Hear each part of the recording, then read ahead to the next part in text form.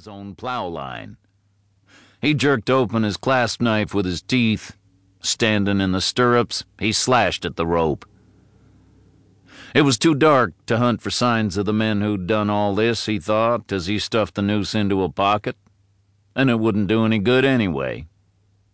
Gigging the horse, he headed back the way he'd come. It wasn't far to the Potter farm. He paused on the rise overlooking it.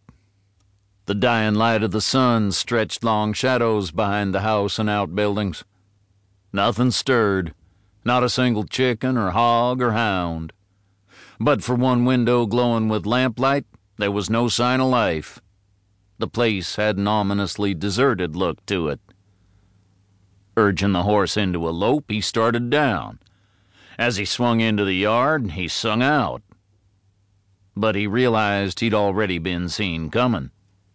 He kept the horse moving fast. The front windows caught and reflected the setting sun.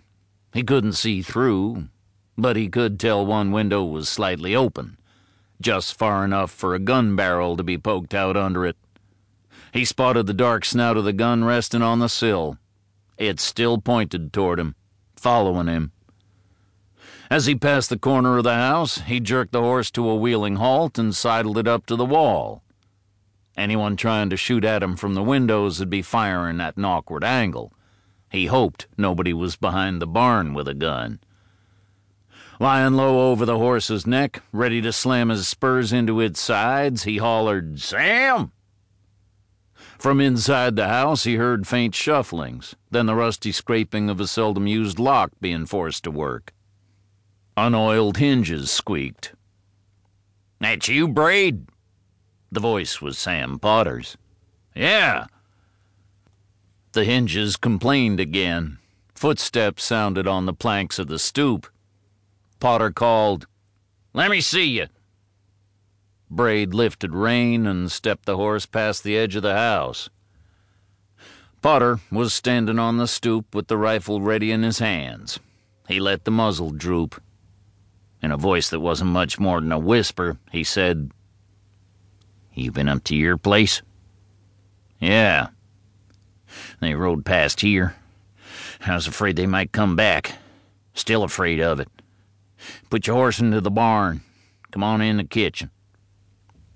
Nodding, Braid turned the bay. He found Potter's draft horses and the milk cow in stalls in the barn. The hogs that usually ran free as they pleased were penned too. Even the yard chickens had been run into the barn. He tied up the bay, hayed it, and closed the door behind him as he headed for the house. Potter opened the kitchen door to him. As he stepped in, the farmer slammed it and twisted the latch, muttering, "Wish I had a decent bar on this." "Wouldn't do you any good," Braid said. "If they really wanted to get at you, they'd fire the house. It don't do any good penning your stock in the barn either."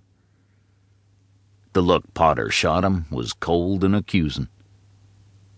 "You know all about—" He stopped himself.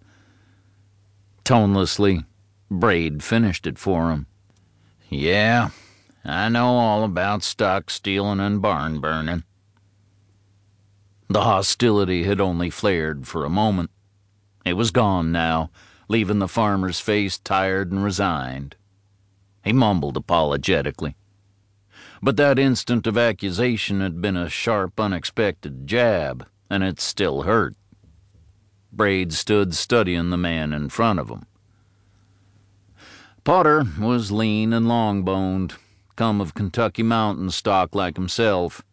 The families had been friends back in the hill country before they'd moved west into Missouri. Braid's father and this man had been friends from boyhood. Potter's had been like kinfolk to Braid. "They rode right past here," Potter was saying. "Was 4 or 5 of 'em, I think. Maybe that same bunch who robbed Mitchell's bank last fall. I don't know. I seen 'em riding up, but didn't pay no mind. Not till I seen the smoke from over your way. I knew then what they was up to, but wasn't nothing I could do. Nothing. They come back past riding hard, and my hound took out after them. He ain't come home. I expect he won't never come."